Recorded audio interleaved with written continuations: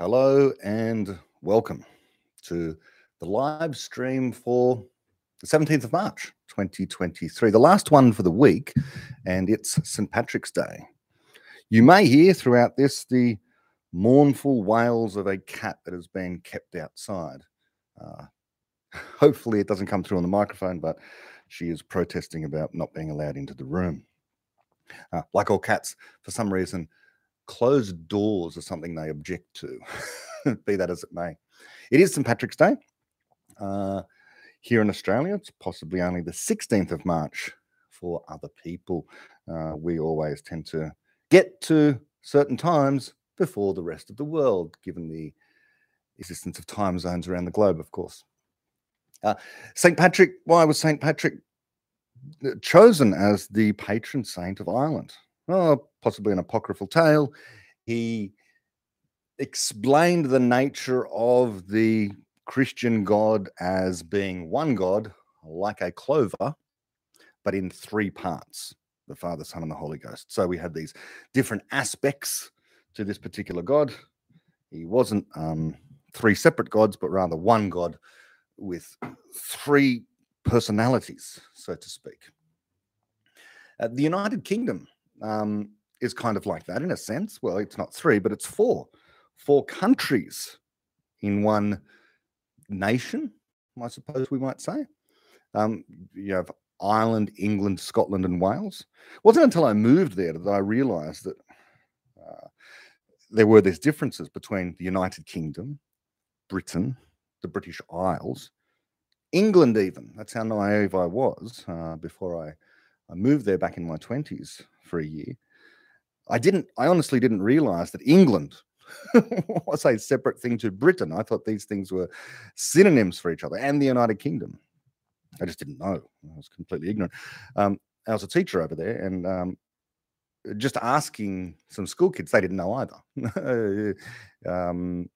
I guess it's something that people pick up culturally as they go on throughout childhood in England and Scotland and Ireland and Wales, the differences between these different terms for those land masses over there and things. So the United Kingdom is the four places. England, that's the big bit. Northern Ireland, I should say, when it comes to the United Kingdom, Scotland and Wales. Scotland right up the top, and Wales over to the west, the north and the west. Ireland has St. Patrick as their patron saint. England gets St. George on the 23rd of April. St. George, possibly made out of whole cloth. In other words, a completely fictional saint, perhaps. After all, what was St. George famous for? Slaying the last dragon.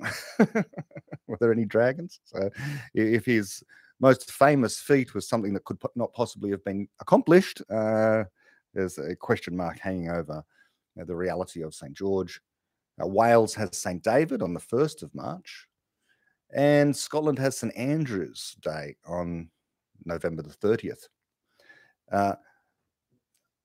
The English cross for St. George's cross, forms part of the United Kingdom's flag. If you've ever wondered why the flag looks the way that it does, the Union Jack, in other words, it's because you have this combination of crosses. St. George's cross, the red bit. I think the blue bit is for Scotland, and Wales is also represented there as well. But Scotland has the blue bit as well. And so these are the saints for the United Kingdom's various countries. And today just happens to be St. Patrick's Day. And as I say, possibly an apocryphal tale. In terms of St. George, St. George is often invoked by the great Douglas Murray, who talks about St. George in retirement syndrome. St. George in retirement syndrome is where people striving for equality achieve the outcome they want, win the battle, defeat the dragon, and then either look around for smaller dragons to slay, or in the worst instances, cease to stop swinging their sword, but instead take on battles with imaginary dragons. You can decide for yourself today whether or not, for example, the battles on gender, sexuality, equality, more broadly, certainly equality before the law in the justice system as a matter of law, whether those battles have been won, whether throughout the Western world, we do have equality before the law. And so therefore, people who are continuing to battle for equality before the law, if that's what they're doing, if they're still engaging in those battles, are they engaged like St. George, swinging their sword at thin air because there are no dragons left to slay? It's not the same people, obviously, today fighting for certain things as there were in the past. But in the past, people were fighting for example, quite rightly, absolutely, should have fought for women to have the vote, for there to be no gender or sex-based discrimination in the legal system anywhere as a matter of law. When it comes to things that the state can impose, we should have no distinction between different kinds of people. That's a form of discrimination. It could be sexism or racism, homophobia, etc. So those things should be eviscerated. But once they are eviscerated as a matter of law, and the protests continue, we wonder what the voting public can do to remedy a thing that is not there in the law. And so this is St. George in retirement syndrome, which we need to be careful of. It was, I think, President Biden who I noticed this week, put out a tweet about, or in response to a child had written him a letter about how women get paid less than men. And asking Joe Biden to do something about that. So what can Joe Biden do? He's a politician. He's a lawmaker. He's one of the people who can pass laws or regulations. Is there a law or regulation that says women must get paid less than men? If there is, that should be corrected as a matter of urgency. That's discrimination. That's rank sexism. But if there is nothing there in the books that a lawmaker can change, then his promising to do something about this would seem to be, well, misdirected at best, deceitful at worst. There's often, the statistics claimed women get paid 70 cents on the dollar for men, but not for doing precisely the same work. And insofar as it is exactly the same work, where is this happening? And why is this happening? And what does it mean to say exactly the same work? Can you compare two CEOs of two different companies? Some companies are larger. Some people work longer hours. People have talked about this before at great length. People make different decisions throughout life. But if there is a law saying that women can only get paid 70 cents on the dollar for men, that clearly needs to be changed. Within agreements that occur within companies, typically speaking, there are laws against paying different people different wages for doing precisely the same thing, certainly based upon gender. I know that happens in Australia. It is simply illegal to pay two people that are doing the same job different amounts, except for matters of seniority. This happens in teaching, for example. Two teachers in classrooms next door to each other could be getting paid quite different things for doing exactly the same thing because one of them has been in the job longer. It's a bizarre system. All you have to do is to sit around for long enough. I think the police are much the same. And each year that goes by, you get paid a little more just for hanging around. Not for improving your performance, I guess, on the assumption that you've improved your performance or something like that. If on the aggregate, the statistics show that men are getting paid more than women, what is the deeper explanation?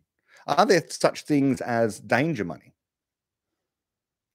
Men overwhelmingly work in jobs like, well, I shouldn't say overwhelmingly, as a proportion of the workforce, disproportionately, men do things like mining, arduous, hard labor, bricklaying. Not to say that no woman does this. Woman does this. But if you have hardly any females represented in these jobs, where in, for example, mining, a premium is paid because of the danger and being away from home and all that kind of thing. Now, this happens in Australia. People work extremely remotely. When I say remotely, not just behind a computer, I mean in the middle of nowhere in Australia. And there's a vast parts of Australia that are kind of nowhere in that sense. Far, far from, never mind cities, even small towns where some mines happen to be. And people go deep underground in dangerous conditions and get paid a lot of money for doing so. And so if you average out that kind of thing compared to, let's say, childcare, where in childcare, infant care, the overwhelming majority of the workforce is women, no wonder there's going to be a discrepancy in the average pay just comparing these two populations. Now, repeat for all the other life choices that people make throughout their lives. So, what would Joe Biden do about something like that? Well, the government, I suppose, could insist that everyone, regardless of what you do, mining or childcare, get paid the same. That would equalize things.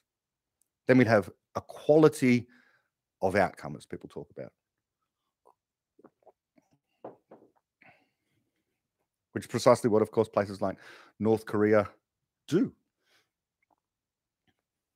Okay. Many of the rest of us think we shouldn't keep trying to slay this particular dragon of inequality. That what we mean by equality is equality before the law, is everyone being treated by the state in the same way. Because if that holds, we're done. That's it. If in society there are inequities that exist there, then so long as the state provides the conditions where people can pursue opportunities, that's all the role that the state has. Then private industry and people of goodwill will employ the best people for the best jobs based upon their skills, knowledge, and personality criteria. No one would want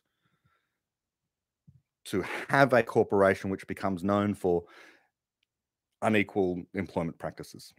And by the way, as many other people have observed, if women really were routinely able to be paid less for doing exactly the same job as men, why wouldn't all corporations immediately fire most of their male workforce and take on female workforce at a much reduced cost? Because they wouldn't have to pay them as much. If that was really going on, that's what would happen. These evil corporations that are only interested in profit should do that. They don't do that because it's just not true that women get paid less than men for doing the same job. Women choose to do certain kinds of jobs, men choose to do certain kinds of jobs, women choose to work certain hours, men choose to work certain hours. It's as simple as that. In the Western world, where there are already laws ensuring that you are not allowed to pay people different amounts for doing the same thing based upon, for example, just their gender. So many people more knowledgeable about the issue than I have spoken on that over and again. Okay, today I'm just going to go through a series of questions and various other things that I've been asked over the last few days that I haven't gotten to. From Patreon, I have a supporter of the podcast. Go to www.bretthall.org if you'd like to support my ongoing endeavors here at Talkcast in explaining the work of David Deutsch, the worldview that we get from Popper, Deutsch, and related thinkers about optimism, progress, and an infinity before us of knowledge creation. And how we are only constrained by our imaginations, which are unlimited, and physics, which doesn't provide much of a limitation on what we can do and the amount of wealth we can create. So if you're interested in this kind of thing, yeah, feel free to support via Patreon, as Andrew Gleave has done. And he has asked me, quote, explaining the seen in terms of the unseen is what people do and what current AIs don't. In fact, current AI explains the seen in terms of the seen during training. They are exceptionally good at connecting the dots between the mountain of existing knowledge they were trained on and have already shown how tremendously valuable they will be for humanity. However, conjecturing the unseens seems to be what creativity is all about, generating new abstractions. Maybe it's many people's mistaken belief that induction will get us there versus its conjecture all the way down. Thoughts? End quote. Well, not only has Andrew asked a question there, but I think has provided an excellent explanation of precisely my view on these kind of matters. Yes. And it's a lovely way to put it, and I've said similar things myself, but not quite exactly the same way. It is true. We explain the seen in terms of the unseen. What do we see? We see sunlight. We see light in general, but we see sunlight. And just by interpreting the sunlight, by passing it through our spectroscopes, a long chain of causal reasoning and explanation takes us back to the surface of this vast sphere of hydrogen and helium gas, which is the sun. And our explanation continues to take us from the surface there, deep, deep into the core, where we have no hope ever of seeing what's going on there. What is happening there is unseen. We explain the light that we do see on a bright, sunny day as coming from an unseen place, which is where the interesting part of the scientific explanation is really going to provide an account of physical reality. We're not so much interested in just explaining that light is falling upon the earth. We want to know how it is that those objects in the sky that we call the sun and the stars are producing the light in the first place. These unseen reactions, fusion reactions, deep in the core of the star, not only in practice, but even in principle, cannot be observed. In principle, I say, because to see something means, well, it should mean something like being able to look at something, having an instrument, whether it's your eyes or some sort of artificial instrument, for being able to at least collect the photons as they reflect off that thing. No instrument can survive in the sun. It can't survive near the surface of the sun, much less into the core of the sun. There is no such substance. All substances, doesn't matter what they're made of, some titanium, tantalum, tungsten alloy with a melting point of whatever you like, goes up to about probably, I don't know, 3,000, 4,000 at the most, Kelvin, but have no hope surviving on the surface, much less in the core of the sun where it's 15 million Kelvin. So we can't put instruments there. We only ever, by the way, even if we could, we'd still have only indirect evidence, but here we have very indirect evidence by interpreting light that falls upon the earth that has been emitted from the surface of the sun. And we infer and explain to the core of the sun where we don't see anything. Okay, so that's that. That's what we do. What does ChatGPT and these AIs do?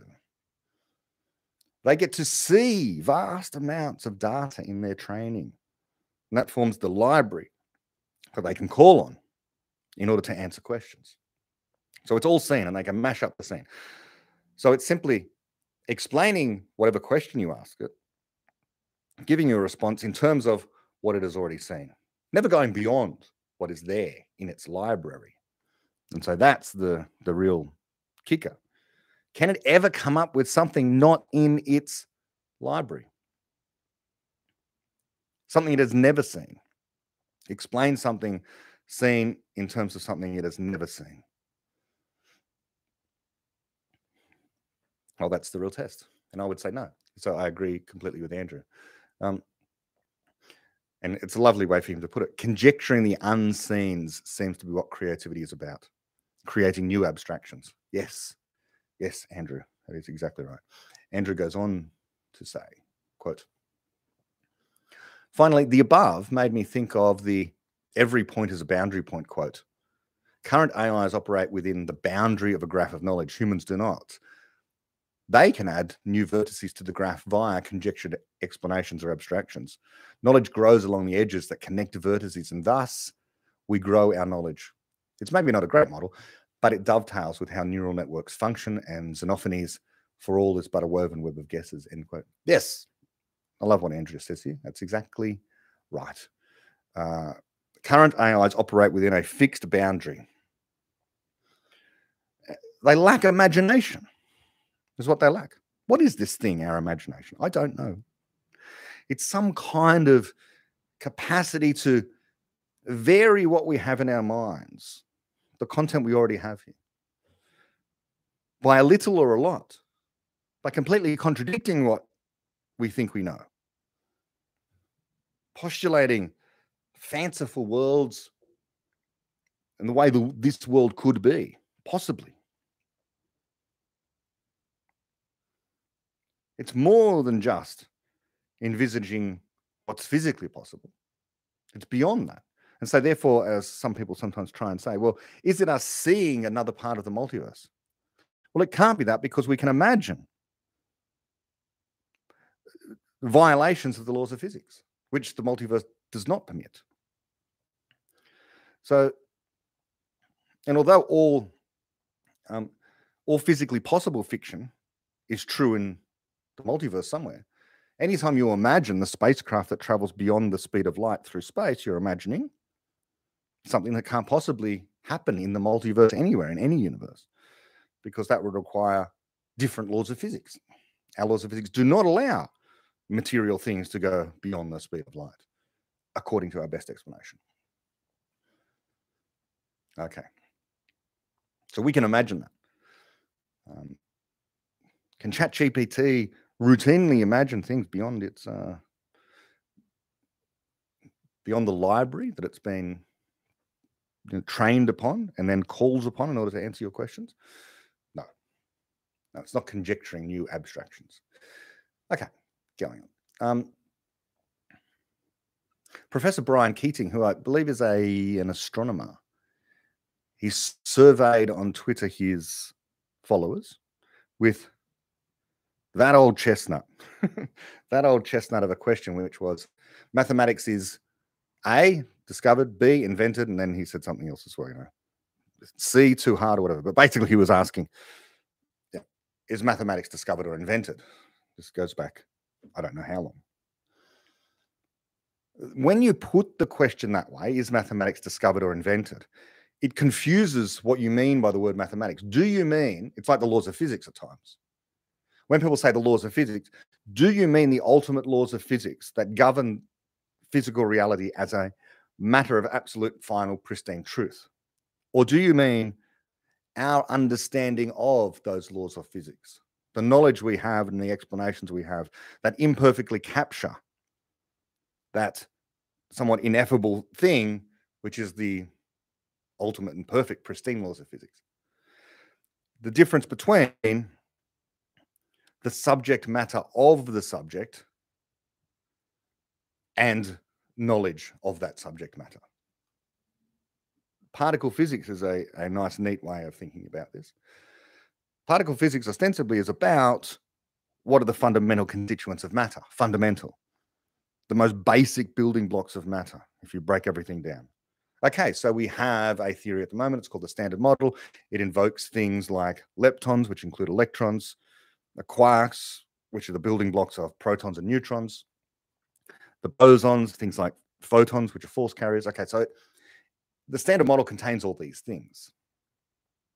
And that's the state of play at the moment, the state of matter, if you like to say. As far as we understand, those things are fundamental. You can't take a quark and split it in half. You can't take an electron and split it in half. It's a fundamental, indivisible entity. Now, is that true? Well, there's quantum field theory that says, well, look, maybe these things are all excitations of the field, which is more fundamental still. But even then, can you have something deeper than that?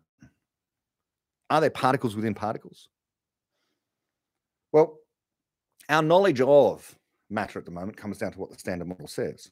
But our knowledge of is different to what the ultimate answer to that question is.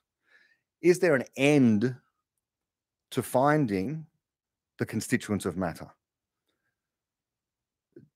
Is it the case that, just to be provocative, quarks are excitations of a field? So in some sense, they're wave-like, but those waves actually are the vibrations of smaller particles still, which are caused by waves that are smaller still, and so on. You keep going on forever.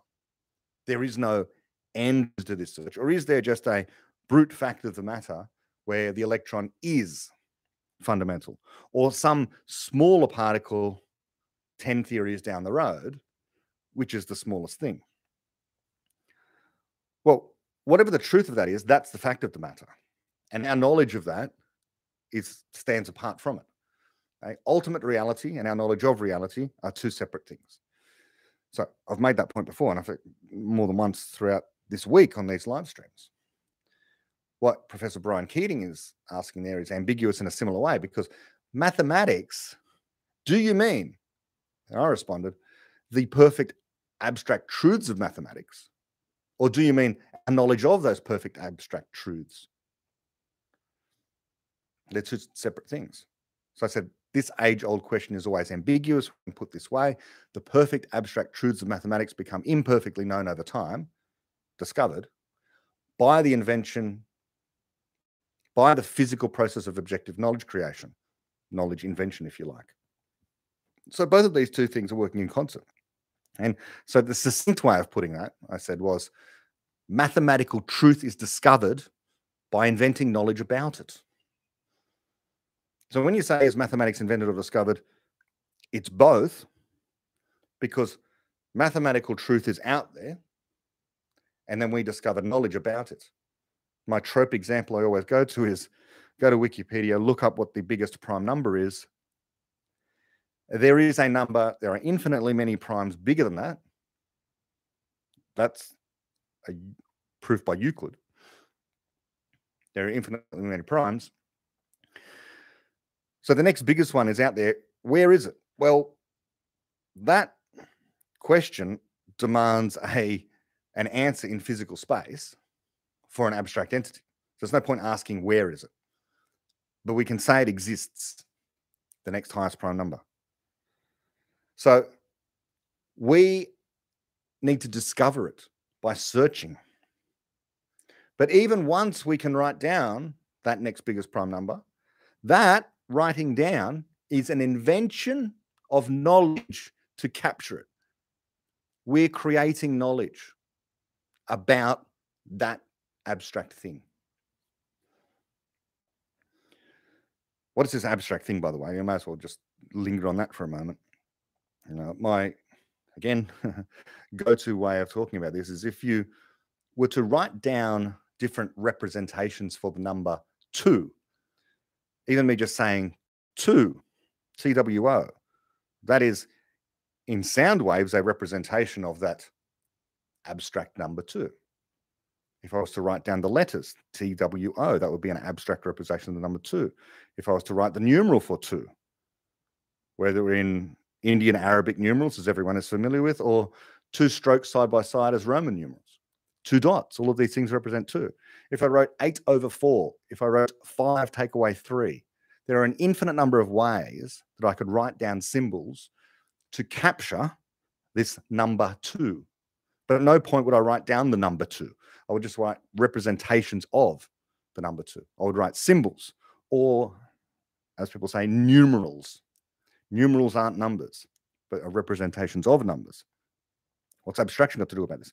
If you write down 10 different representations of this number 2, then what you can do is abstract out the number 2. That's what an abstraction is. You look at what is common between all these things, and what is common to them all is 2, the number, which you can't write. But it is the thing that really exists over and above all of them, that all of them are representing. The number 2. 5 take away 3 is the number 2. TWO is the number 2. 2 strokes is the number 2. And so on, ad infinitum. The abstraction is the thing that you learn having written down these numbers. In fact, I think as David Deutsch says, in the beginning of infinity, numerals were discovered before numbers. People tallying, counting how many sheep were in the field by, drawing strokes on rocks or something, had numerals. And they thought the numerals were just, the strokes, the marks, were there to represent physical things representing physical things. The strokes representing the number of sheep out there. Keep a tally of them. Not until later did people realize, okay, this counting thing is about something more than sheep and stuff and physical stuff. It indicates an abstract reality. We can abstract away from this system of counting numbers, which are independent of any representation of them and have curious complexity about them. Things like prime numbers, an unpredictable sequence of atomic numbers, the combination of which can make any other number that you can think of. Sort of a remarkable fact that would not have been expected and often isn't expected by people. It's still amazing to me that for any number that you can write down, that number can be written as a combination of prime numbers. The prime numbers really are atomic in that sense. They're simple, and it's combinations of them that give you everything else. Yeah. Okay, so that's Professor Brian Keaton and the misconception about whether or not mathematics is invented or discovered. I would say the misconceived question. Okay, next. Also from Twitter, I was re-listening to, and I'm generating some more content on, the conversation between Naval and David Deutsch, the first of the conversations that have been released there. And there's a whole bunch of wonderful things that David and Naval say in that. But one thing that David said in that conversation they had, released recently, go to Naval's website to hear it if you haven't already heard it, the conversation between David and Naval. But at one point, David says, quote, "To explain what happens on the surface of the earth, you need to know everything in the universe that's knowable," end quote. And this was his explanation of the difference between human beings and everything else in the physical universe. That human beings are special because in order to understand them, you need to understand everything else. And so I've explained that quote in my own tweet by saying, because, so why would you need to know everything else in the universe that's knowable to explain what's happening on the surface of the earth? I said, because Earth is where the people are. To understand people means understanding what they understand and are working on, doing, and on for everything in physics, philosophy, and everything. So David uses the example of, if you want to understand why, this one fellow Einstein, got this medal, which he did. He got the Nobel Prize. He went to Stockholm. Why did these monkeys in Stockholm give this monkey Einstein gold? Well, if you wanted to really understand that, why that's happening, you would have to understand this guy Einstein. He went over there. He got the Nobel Prize for the photoelectric effect. So you'd need to understand the photoelectric effect. You'd have to understand, okay, well, this guy Einstein, he's a physicist. Why is he studying this photoelectric effect thing? Because he's a physicist. What's a physicist? Someone who studies physics. No, he also happens to have studied general relativity, so he'd be led down a trail of general relativity. So in order to understand Einstein, you're automatically understanding a whole bunch of physics. And you're wanting to do that because, well, you're wanting to understand why these people are giving that person gold. It's an award. It's an award for science. So you're beginning to understand the culture. To understand people means to understand everything. To understand the surface of the earth means to understand everything. Because for any one person, this one might be a philosopher. What does a philosopher do? What is this philosopher doing? They're looking at morality. What's morality? You've got to look at that.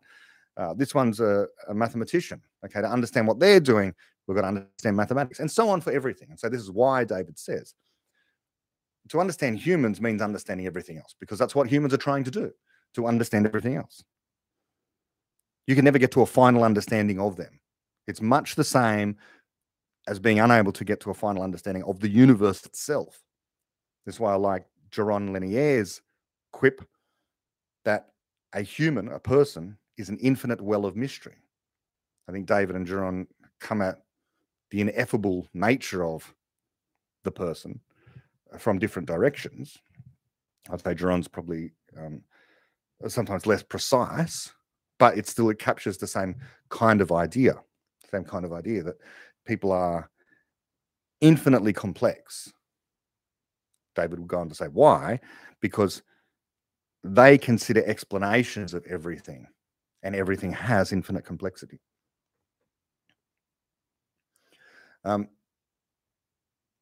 David responded to me to say that, and this is not true of any other location that we know of in the universe, but it will soon be true of the moon and then Mars.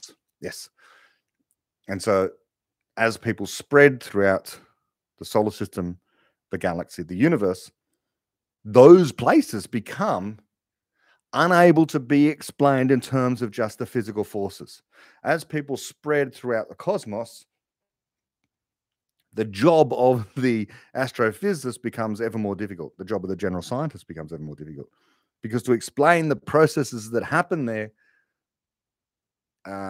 in full, I say in full, advisedly, you would need to have an understanding of human beings, which is not the job of the astrophysicist, of course. It might very well be in the distant future that astrophysics becomes so good at what it does, it allows people to routinely control the rate at which stars burn. And so therefore, to know something about how far or the rate at which stars burn, you will need to know why people are choosing to affect the fusion rate, the stellar fusion rate of stars. Then it doesn't become just a matter of astrophysics, but also one of psychology, which is kind of a remarkable thing. Thomas Shaddocks has responded to David and said, if you knew everything that's knowable, would you be able to explain everything that happens on the surface of the Earth? And I leapt in here, rudely, I suppose. I responded. I said, if the impossible obtains, then anything follows, including that. But we cannot know everything that's knowable. If we could, that would mean an end of progress. It would mean a complete solution that reveals no more problems, a solution of which we cannot ask. Why that? Okay, so Thomas has asked, but if we knew everything that's knowable, then we could explain everything on the surface of the Earth. Yeah, sure. But it's impossible to know everything that's knowable. So we can rule that out. But if you want me to grant the premise that you can know everything that's knowable, then yeah, sure, that follows. But then so does a whole bunch of other stuff as well, because now you're in the realm of impossibility, I would say. You can't know everything that's knowable, because that means having a complete picture of, well, having a complete picture of any one thing, I argue, entails having a complete picture of the whole. Because the whole affects the individual parts of reality. There just is this necessary connection between everything. Even if it's just gravitational. Our best explanation of gravity at the moment says that it doesn't decay to zero. There's always an effect. Right? The curvature of space-time stretches throughout space. It just gets ever smaller and smaller and smaller. Okay, quantum gravity might change that. So we can't know everything that's knowable. If we could have a final explanation, a perfect, pristine explanation that was in some sense self-contained about anything, that would mean that explanation, that solution to the problem we had, itself reveals no more problems. But this is not the character of explanation that exists in our universe. Our universe is such that when you explain something, it allows you to see more. It opens up more questions. It reveals more problems. That's what happens. You don't reduce the number of problems and questions, you increase them by finding solutions. They're better problems to have, but they are more problems. And we should expect that to continue. Not that we'll find a solution one day which reveals why we've got no more questions to ask. In particular, we could always ask, why is that the case and not something else? Some people want to say, well, maybe it will be revealed that of mathematical necessity. I don't buy that. Why is that mathematically necessary rather than just contingent The laws of physics could have been various other ways, for example. Why would you say they are necessary or necessarily the case? When people invoke that kind of argument, I think it's a faith claim. The laws of physics are the way they are of mathematical necessity. But there's nothing about them at the moment in their present form that says it's mathematically required they need to be that way.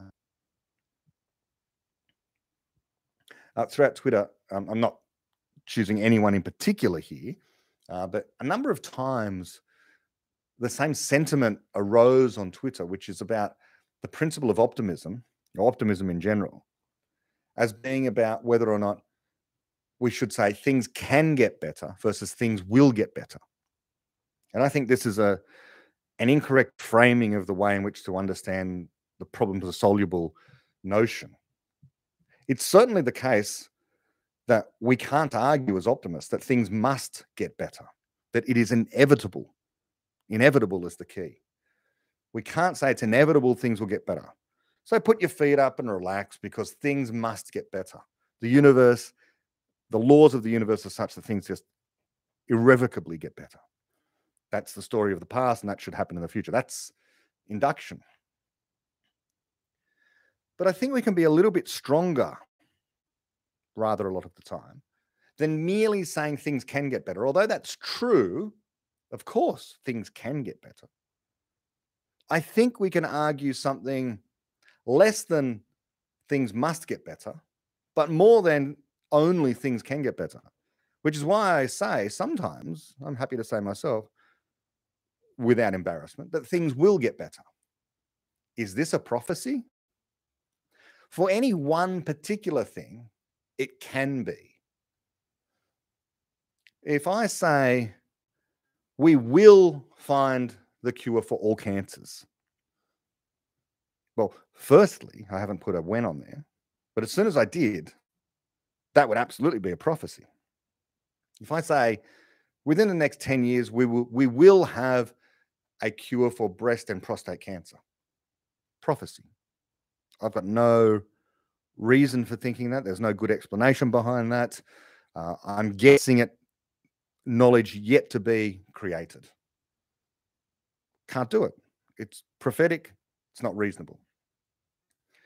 However, I think that broadly speaking, if we have an understanding of what people are, what civilization is, what we tend to do, whether conditions are good or bad, then we can make claims about the world getting better and an expectation the world will get better. To say that the world will get better, I don't think is a prophecy. Say it's inevitable that absolutely the world will get better, could be. The world will get better because people want to solve their problems. That won't change tomorrow or next week. We can never reach a condition where people will sit back and be satisfied with their lives. They will always want to create more knowledge. They will always want to create more wealth. They will always be in a problematic circumstance. Our civilization is a resilient civilization. It is stable while undergoing rapid progress. And as more progress happens, we want more rapid progress still. And this fact about us shouldn't be expected to change. And for these reasons, because people will want to solve their problems and have the expectation that every new generation will live longer than the previous generation, that every new generation will thrive in a world that is better than that of their parents and grandparents, that the free, ubiquitous distribution of knowledge and hopefully of energy, not to mention all of the other resources that we use, and computation, but the costs of all of these things on the aggregate will go down as a proportion of people's income, that it will become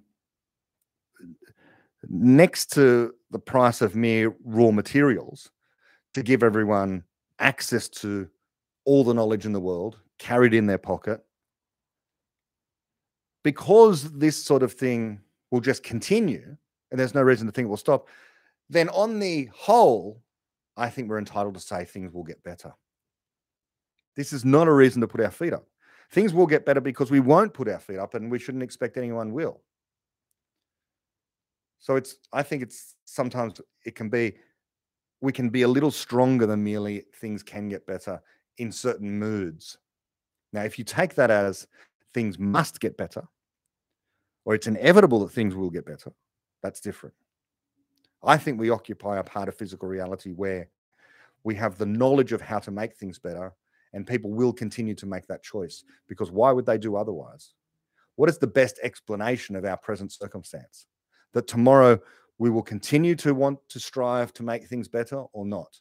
And if we can explain what people are doing as problem solvers and knowledge creators in terms of moving from worse problems to better problems, then again, that's an argument that things will get better. So I think we're entitled to say that, because we're entitled to say certain things about people, broadly speaking.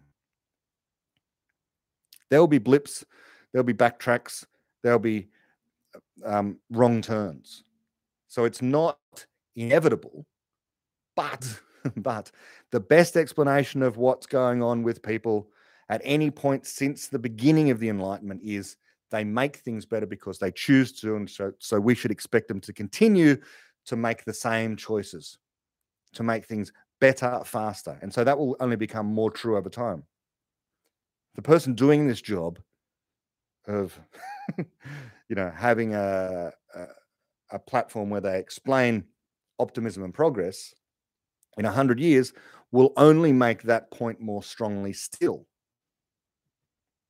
Because over the next 100 years, things are going to ramp up far more rapidly and be far better than the last 100 years. And so it will only be more obvious that if I can make this conjecture now, that things will get better.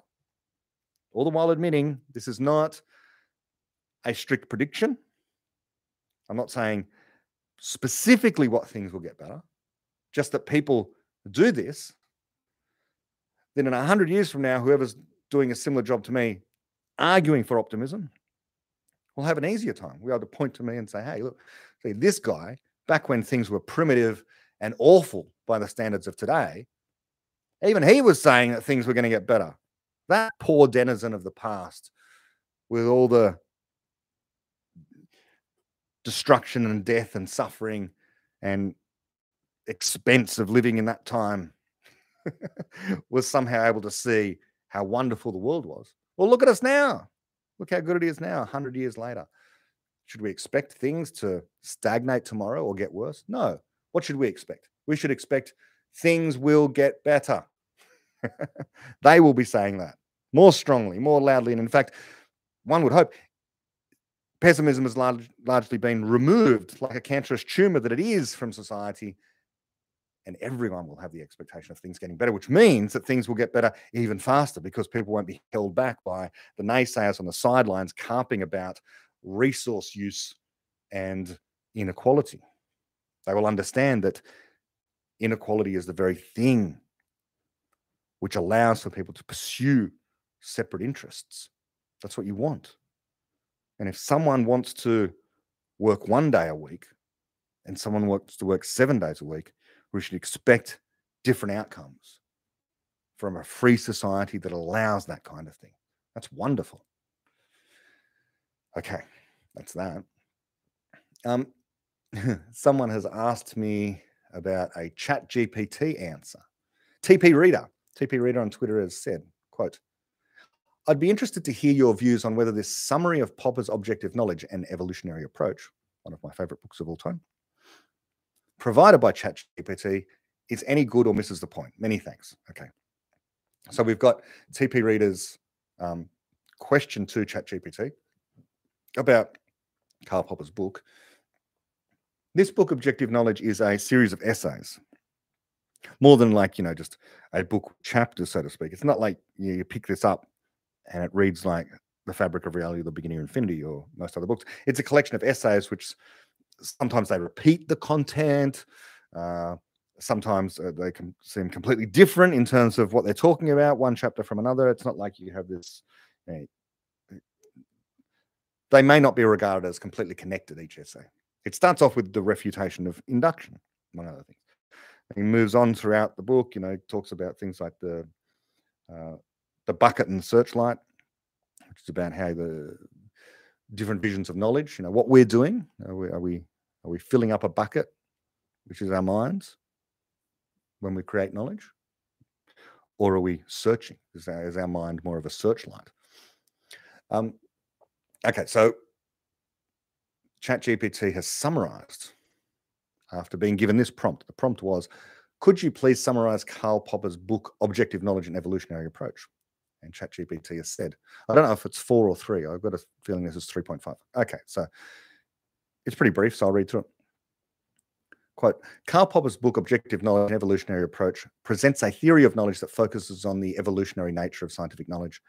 Popper argues that scientific knowledge is not absolute, but rather it is an evolving process of conjecture and refutation. So far, so good. Let's keep going. Popper believes that knowledge is always tentative and can never be proven true, but rather it can only be falsified. In other words, scientific theories are only provisionally accepted until they are proven false. Popper also argues that scientific theories can never be verified, but they can be tested and potentially falsified. End quote. Okay, we have to be careful here. ChatGPT is falling into the mistake that many do in thinking that Karl Popper or David Deutsch, etc., when they speak of knowledge, are only referring to scientific explanations. And we're not. They're not. Popper is not talking only about scientific explanations. Now, he's rightly famous for figuring out the line of demarcation between science and other stuff. The line of demarcation is, can you do an experimental test to decide between these two theories, these two claims about physical reality? If you can, then you're doing science. If you can't, you're doing something else. You're doing something else. You might be doing metaphysics, very useful. You might be doing mathematics, okay? There might not be some experimental test. There might be a proof. In morality, the two theories don't need to be experimentally tested in order to refute one of them. Only in science do we worry about this concept of falsifiability. And falsifiability is a term that is just a convenient way of talking about what happens during an experiment, a crucial test, an experimental crucial test, which is where you have two theories.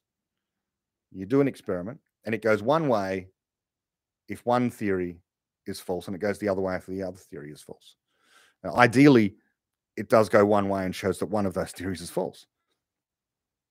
Okay, it does not comport with physical reality. The experimental test refutes that theory, it falsifies it. What do you mean falsifies? Doesn't that mean you've proven it true that it's false? No, what we say is the best explanation of what's going on, our statements about that theory are that it's false. Not forever, for all time, absolutely. Our best explanation, our fallible understanding is that that theory is false. Not false in the strict mathematical logical sense, where we say once and for all. We say our best explanation is that this theory can't explain the evidence, can't explain the outcome of the experiment, but this theory does. Okay, so that's science. But ChatGPT is immediately conflated. We've gone from saying Popper believes that knowledge is always tentative. Well, firstly, Popper said he is not a philosopher of belief. That's one thing. So he was this is why I try not to use this word believe or belief, because it's a subjective part of psychology, whether you believe something or not. There's no bearing on whether it's a good explanation, much less true. And so we don't need to, in knowledge, ever consider belief. Belief, insofar as it exists at all, and I'm not convinced, would be the domain of psychology, what people's beliefs are. But I'm, broadly speaking, that's not a part of my wheelhouse or interests, people's personal psychology. I'm interested in knowledge. Some knowledge is represented inside of brains, minds, and so we can talk about that, the objective criteria. But whether you believe something or not has no bearing on whether it's a good explanation. Anyway, that said, Popper believes that knowledge is always tentative. Okay, tick, all right, and can never be proven true. Tick, but rather it can only be falsified. Cross. Because falsification, properly considered, is about the experimental outcome of a particular crucial test in science, the philosophy of science. But saying you have falsified a moral theory is, to my mind, and I'm not going to stick on, Wittgenstein and say you can't use that word. You can use that word if you want, but my preference is, and I think Popper goes the same way here, is that falsification is a kind of refutation. You can refute, as in criticize, any theory that you like, mathematical, philosophical, political, economic, historical, scientific, whatever. But falsification is reserved for the specific kind of refutation or of criticism. We can criticize other theories without ever doing an experimental test, and I've talked about this a lot. You get the grass cure is the famous one. You never have to test whether or not the grass is going to cure your cold. Okay? It is refutable on the basis that it has no mechanism of action provided. How does the grass cure your cold? Without that, and someone just comes to you with it, you don't need to test it. You can refute it on that basis. That which is asserted without a good explanation can be denied without good explanation. I think Christopher Hitchens, who said that which can be asserted without evidence can be denied without evidence, something like that. Not quite. For example, that very claim, what can be asserted without evidence can be denied without evidence, is itself a claim that comes without any evidence. Can we refute it? Can I deny it? I don't think so. Not on that basis, but on the basis that not everything comes down to evidence. Okay, anyway, ChatGPT goes on to say, quote, Popper's theory of knowledge is based on his concept of world 3, which refers to the realm of human knowledge and ideas. Popper sees knowledge as evolving through the interaction of 3 worlds. The physical world, world 1, the world of our mental states, world 2, and the world of objective knowledge that emerges from our mental states. Overall, Popper's book, Objective Knowledge, An Evolutionary Approach, presents a view of scientific knowledge as a constantly evolving and improving process that is always subject to falsification and revision. End quote. Yeah. Okay. Yeah. So that last bit's okay. So scientific knowledge is constantly evolving and improving, always subject to falsification and revision. Okay. Take out falsification and true of all knowledge. Okay. All knowledge is a constantly evolving and improving process that is always subject to revision, refutation, and better conjectures. Yeah. So Popper's 3 worlds. You've got your physical world, then you've got your world of subjective experience. Okay. Your world of feelings, your world of experience that's going on inside of your skull, the privacy of your own mind. What the blue sky looks to you like, what chocolate ice cream tastes to you like, what the rose smells like to you. These are all things that are not part of the physical world. They're part of your subjective experience of the physical world. But they're also not part of our third-person objective knowledge of the world either. So this is why he has that second world. World 1, the physical world of stuff that we want to explain. World 2, our subjective states, which we also might want to explain. And world 3, the world of objective explanations. There are these 3 worlds. And so they're all interconnected. World 3, containing, which is the world of explanations, can contain explanations of the first 2. We don't have good explanations of world 2 yet. Why does chocolate ice cream taste the way it does to you? How does it taste to you? Okay, all of that stuff would be an explanation of world 2. Explanations of world 1 are all the explanations of science and of mathematics and of history and so on and so forth. Explanations of world 3 is epistemology. So world 3 is explanations, and you can explain explanations. That'll be world 3 commenting on world 3. World 1 can constrain world 3. World 1 has the laws of physics in it, which determine what it's possible for brains to do, and therefore what minds can do, and therefore what explanations, what knowledge can actually be generated. So that's world 1 having an effect on world 3. And so it goes. There's a few questions on, let's see, Twitter. But I think I might save some of those for another time, because I'm coming up to just over an hour now. And Philosopher on YouTube has said, "Thank you for making this content. And my channel is criminally underrated." Well, that's very kind of you. Yes. So I think that'll do me for now. An hour on Friday. These things always take a little time to set up and then record. And I've been putting them out on audio as well. So they're going out via the regular podcast. Regular podcast is doing very well in terms of number of listens. We're well up over 600,000 downloads now, which is quite amazing. But that will do me for now. Perhaps more live streams next week. I can't imagine I'll do one every single day next week. I want to put out a regular topcast that I've properly edited and so on and so forth.